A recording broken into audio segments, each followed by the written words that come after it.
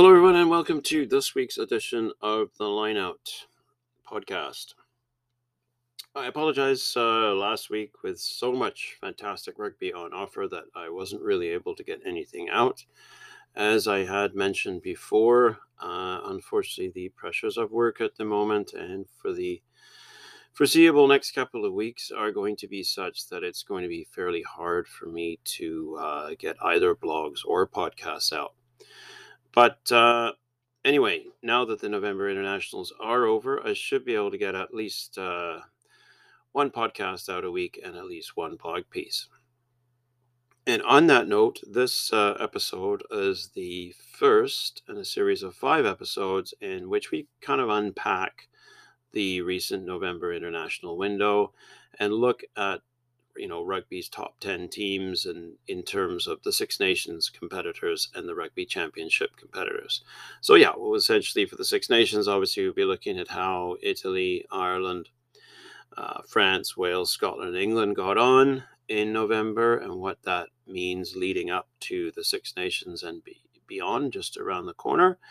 And then for the 4 Rugby Championship competitors, Argentina, Australia, New Zealand, South Africa, how their November went, and looking ahead to what it means for them in 2022 and beyond, building up to the next World Cup.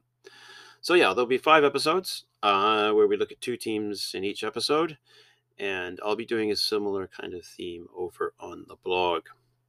So yeah, like I say, once again, apologies for not being as productive or prolific as I would like to be, but work has to take priority at the moment. Before we say anything more, though, I would just like to give a big shout out to the Canadian women's team. They played Wales this Sunday, and it was absolutely outstanding. Really good, solid win of 24 to 7. That's really good going, ladies. Very, very impressive effort, and something as Canadians we should all be proud of. And a real sterling effort. They were under the cosh for the first hour. It was 7-5 in favor of Wales, and then that last quarter of 20 minutes, they just came out of the blocks and just put the Welsh away, and then some. So yeah, just a huge effort from them. Something to be celebrated. Over on the blog, on the TV page, I've actually got a link for the whole game on YouTube. Watch it. It's, as a Canadian rugby fan, it's something to cheer about. And hopefully Kingsley Jones and the men's team have watched that on an endless loop and learned something from it. So yeah, on that note, just wanted to point out a little bit of something for us here in Canada to cheer about. So well done to the Canadian women, and onwards and upwards. Excellent effort. You can really feel proud of yourselves. But into the business of today, and what we are looking at are the 2 teams that kind of, if you're looking at results in terms of November, the 2 teams that probably had the least to cheer about. And that is Italy and Argentina. So we'll start off with Italy, because I think in many ways Italy had the worst November campaign of any of the 10 countries. They've got a new coach, Kieran Crowley. We're all very familiar with him here in Canada. Probably not in a particularly positive light. If you look at it and think about it, it was under Crowley's reign that Canada started their slow and inexorable decline into international test obscurity. So yeah, and when he left Canada, he coached Benetton. Last year in the Pro 14, Benetton failed to win any of their matches. Now, they did pull it around in the Rainbow Cup and end up going to win the Rainbow Cup as a precursor to the new United Rugby Championship. And Benetton right now are actually doing quite well in that tournament. But yeah, an interesting decision, I think, in terms of the Italian Rugby Union to appoint Crowley. Really mixed bag, and yeah, the last year or so, they've kind of changed coaches willy nilly, a little bit like the way they change prime ministers in Italy. So yeah, I am not sure that Crowley is the best man for the job. I would have almost felt it was worth sticking with Franco Smith for a bit longer, but anyway, what do we know? So anyway, it is what it is. Crowley's your man, and let's see how it goes for him. But I think looking back on November, I don't think he can feel particularly optimistic. Italy started off against New Zealand, and I think I suppose if you are going to draw any positives from November for Italy, that first game, ironically, is probably the one you're going to look at. You know, Italy managed to hold New Zealand or keep New Zealand off the scoreboard for the first half an hour. That was pretty impressive. Then once that they New Zealand did score, well, then the dam kind of imploded, and the rest was history. But what we saw from Italy in that first half hour was pretty encouraging. Admittedly, New Zealand were pretty awful, but and very uncharacteristically awful. But there's some of that was due to Italian pressure. They looked pretty good, I thought. But as the game wore on, all the usual Italian Achilles heels, lack of patience, lack of discipline, lack of execution, etc. All of those snowballed, and you ended up with the score line that you did, which was a pretty emphatic victory for New Zealand at the end of it,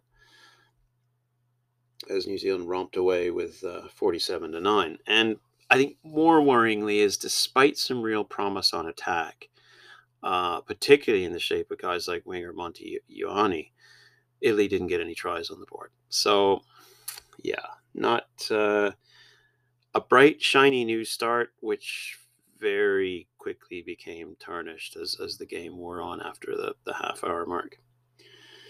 So yeah, that was them against New Zealand, probably arguably their best effort of the month. Next up, they had Argentina, and I don't think there was anything really there to get excited about at all. Um, yeah, eh, Italy got a try, but then Argentina got four.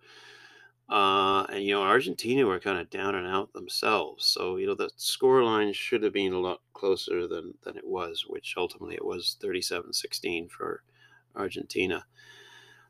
I just think a lot of the time Italy struggled to cope with Argentina's physicality. They looked disorganized. They didn't seem to handle pressure very well. Their temperament got the better of them. Discipline was really poor, I thought, from Italy. And that's always saying something when you're playing Argentina in their current state. So yeah, it was just a really poor performance.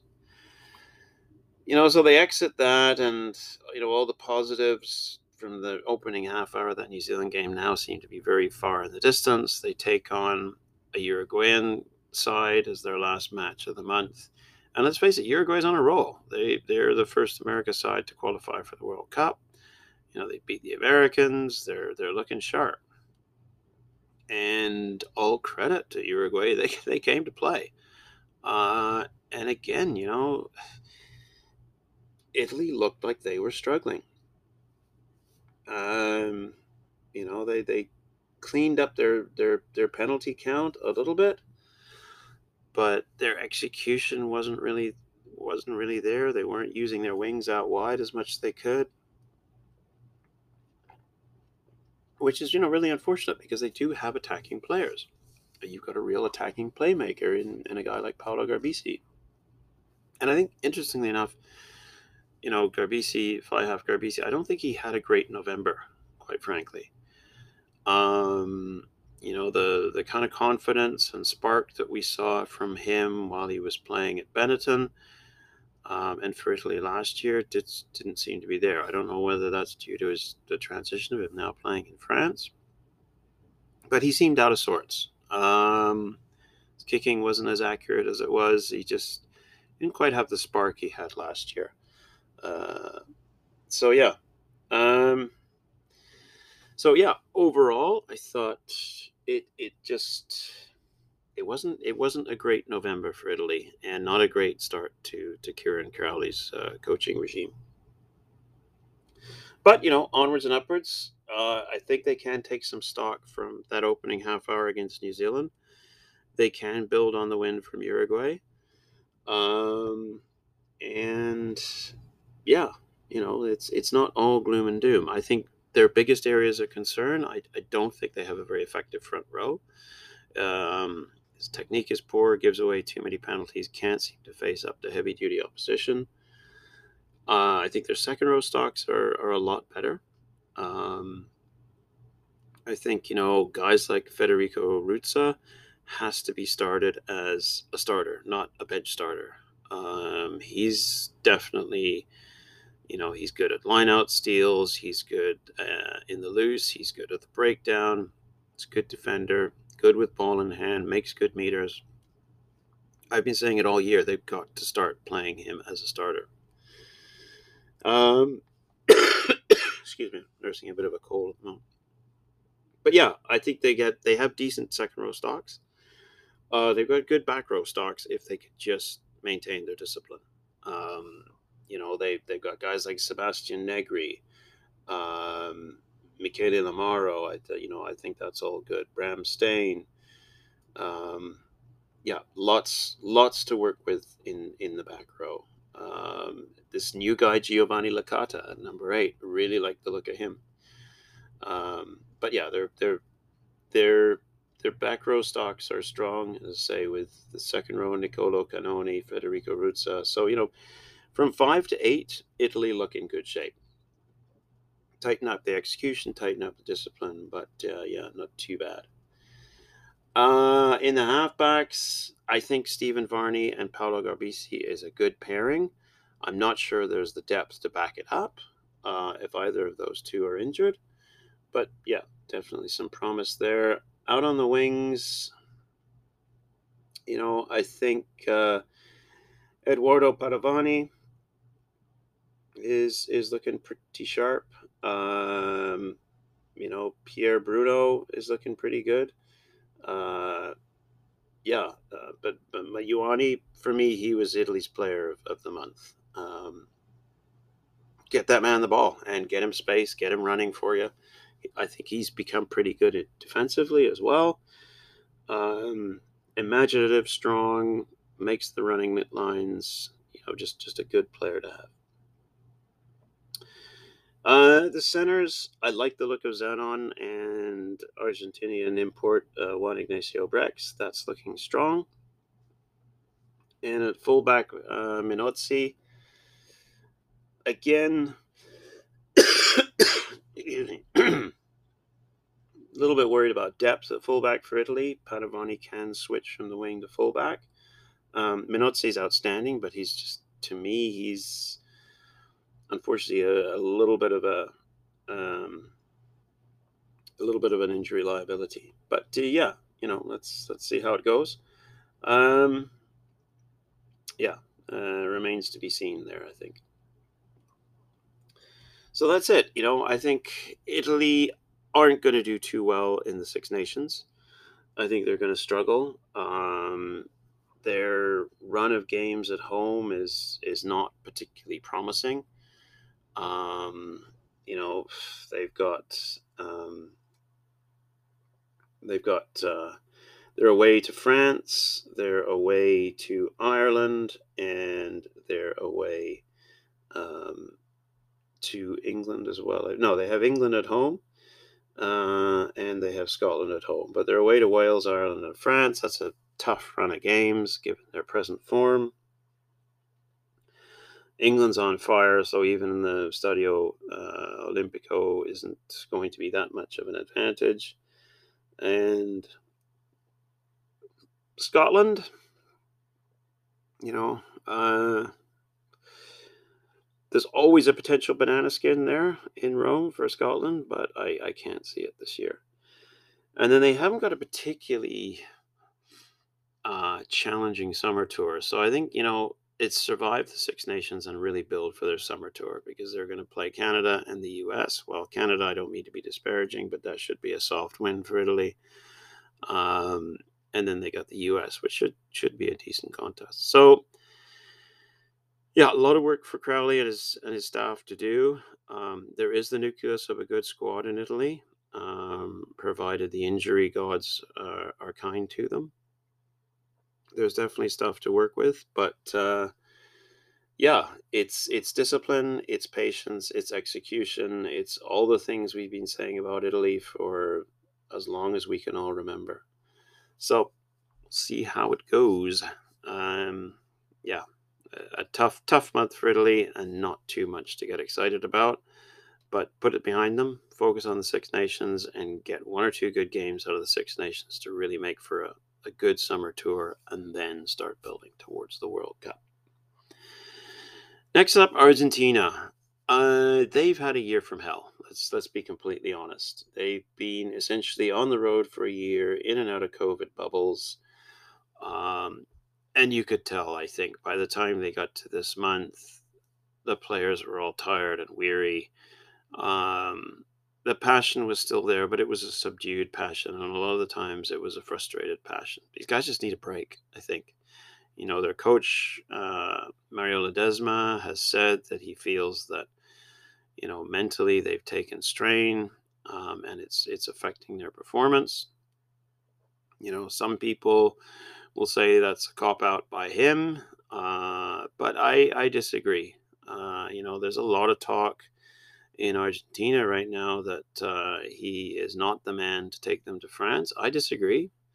I agree he hasn't had a particularly good year. But let's not forget they did beat the All Blacks last year. They did beat an understrength Welsh side in the summer. Um, and they dispatched Italy fairly effectively. And I also thought against France, that was a close game. That was a seriously close game. It hung in the balance a lot, that match. So I think if you actually take away some of the negativity that's swirling around in social media and the press, um, while Argentina will probably just want to wrap this year up and be done with it, I don't think their November was as bad as some people made out. And I think last Sunday's game in Dublin, that the guys were just at the end of the road. Um, it was the last game of the whole thing. The whole game kind of felt like that. After the hijinks of Saturday with England and South Africa and France and New Zealand, it felt like a little bit of an add-on, I think. And everybody just said, we're done now. So I think, to some degree, that's kind of what you got. And it was reflected in the performance. Certainly, obviously not from Ireland, but I certainly think for Argentina, it was just a bridge too far at the end of a long, tough year. So, yeah, like I say, I am not of the opinion that Ledesma should be shown the door. I think he's the man to take them to the World Cup. I think there's the nucleus of a very strong side there, especially in development. And I think if you look at Argentina, that's what happens. They tend to build slowly and quietly. And then by the time the World Cup rolls around, everybody's paying attention to them. And I think that's going to be the case then in 2 years' time. I think we saw enough of the new talent in Argentina this month that it's exciting. It's definitely exciting, and we know what they can do under Ledesma by beating the All Blacks. So I would say to Ledesma's critics, put away the knives and let the man do his job. As I say, it's been a tough year for everybody. A lot of his decisions have been forced by injury. There's the fatigue factor. There's the 12 months on the road factor. There's a lot of things that conspired against Argentina, and Argentina are not a bad side. They, as we've seen, they can be everybody's bogey side. They can be Argentina's bogey side. They can be New Zealand's bogey side. They can be France's bogey side. Ireland know them very well as a bogey side come the World Cup. So I think if you're to look at this November and write Argentina off, you're making a huge mistake, and I think most of the coaches out there would agree with me. Um, like I say, look at that French match. It was an exhausting arm wrestle for 80 minutes. And Argentina were in it all the way. Their discipline and certain aspects of how they played let them down. They're struggling with a few guys, especially prime example comes to mind, Santiago Carreras. This new understudy for Nicolas Sanchez.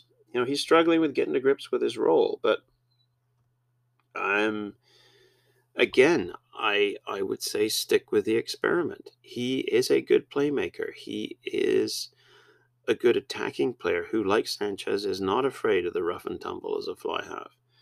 He gets stuck in. His goal kicking is not good, and Argentina need to fix that because also their go-to guy for that, in the absence of Sanchez, Boffelli, that wasn't really working for them this November. So yeah, they've either got to designate another kicker or find another kicker because between Carreras and Boffelli, it ain't looking too pretty. Um, but yeah, I really thought that French game, although Argentina lost, they didn't get destroyed.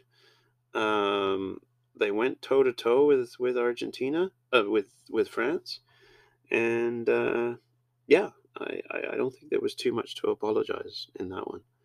And then a good game against Italy. They dominated Italy, got the job done, and got a solid win. And in doing so, they showed that their physicality is still there and a very, very effective weapon. They've got great attacking players. They've got smart, intelligent players who can find space and use it. That was a good showpiece of what Argentinian rugby can do. So yeah, again, lots to work with. I still think they have a world class front row. I still think their scrummaging prowess, while not as good as it used to be, is still a potent weapon. Um, in Montoya, they have an outstanding hooker and captain. He was one of my players of the tournament, despite being attached to a losing cause a lot of the time. And he gets a lot of stick that he's not Augustin Creevy, but yeah, no, he isn't Augustin Creevy. They're two very different individuals. But I think as a leader, he's stepped up very well to fill the rather large boots left behind by Creevy. I think their second row is the stuff of nightmares. I was very disappointed to see Lavanini get that red card against Ireland because I had actually thought that he'd kind of cleaned his act up. But yeah, sadly, it still seems he is a liability. But with guys like Guido Petty in the lineup, particularly, he's a line-out poacher of note. Um, so yeah, I think if you're worried about Lavanini, I really like the look of Lucas Paulus. So get some development going with him. Uh, Maybe sadly, leave Lavanini to play his club rugby in Europe for a while and really focus on Lucas Paulus. Their back row is world class and will remain so.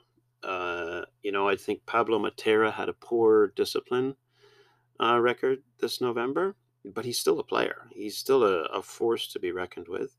Marcus Kramer is utterly outstanding. Again, he's for me one of the players of the month. It's just he clearly got frustrated this month, and his discipline slid as a result. But as a player, he is just phenomenal. He's phenomenal in defense. He's phenomenal with ball on end, turnovers. Just the breakdowns at the rucks. The man's just a beast. So yeah, I'm a huge fan of Kramer, and despite his got a sketchy discipline record this tournament, I think he's worth sticking with. I think their only problem is really number 8. I didn't really see Issa really coming to the fore. Rodrigo Bruni was out. So yeah, I'm not sure not sure what they go with for there. One Martin Gonzalez, but he's more of a flanker, the new guy. But he shows some real promise. Uh, and the halfback pairing, I thought Thomas Capelli had a really, really good month. And I thought, despite what everybody's saying about him, I say Santiago Carreras, stick with the experiment. Maybe think about other options in terms of goal kicking, but I think his apprenticeship as Sanchez's understudy is worth continuing with. Because I don't see any other options out there right now, and I don't think it's just a case. Well, you then have to make do with Carreras. I think he has potential to really grow into the position and do a great job. So I say stick with it and give the guy a chance. And then what we did see is all those world class. The wingers for Argentina are still world class. I don't think Bautista Delgui had as good a month as he would like to, but he looked superb against France. And I think on the left wing, hello, Mateo Carreras. Fast track that guy very quickly. There's a really exciting prospect for Argentina. The centers, excuse me, sorry. The centers, I really like the look of the new man, Lucio Cinti, Geronimo de la Fuente. I think, there's some solidity there. But they have good options in the centers. I just think fullback is a question mark. Delgui can also play fullback, so I think, Buffelli had a good month, but, he was not consistent in his goal kicking and just not consistent in performances in general. So maybe some interchanging of the roles between him and Delgui for fullback. But yeah, I don't think it's all bad for Argentina. It wasn't a great month, hasn't been a great year. Put it behind you, rebuild for next year, and move on. They next up they've got Scotland in June for a tour, and I think at home Scotland will be just the tonic to, especially for this new group of players that I've mentioned, to really set themselves up well for the Rugby Championship and start getting themselves back on track for France 2023. So yeah, like I say, not a great year for Argentina, but I don't think it's all lost. Go home, get some rest, get some time with your families, recharge the batteries, forget about rugby for a little bit, and then roll on the new year. And it's the start of a new chapter, I think, for Argentina, and one that I think has potential and will be exciting. So yeah, I guess my word of advice to the Pumas: chin up. Tough year, put it behind you. There's still some positives to take out of it, and I think you'll be back sooner than you think. So on that note, I'm going to sign off this episode. Next up, I'll be looking at Australia and New Zealand. Hope to have that out this week. Can't make any promises. Like I say, I'll definitely be trying to do one a week, along with a similar piece over on the blog. But thanks for bearing with me, everyone. And sorry for the silences and the pressures of work getting in the way, but that's just life. Take care. Stay safe, everyone. Enjoy what should be some great United Rugby Championship action this weekend. And we'll talk to you soon. Take care.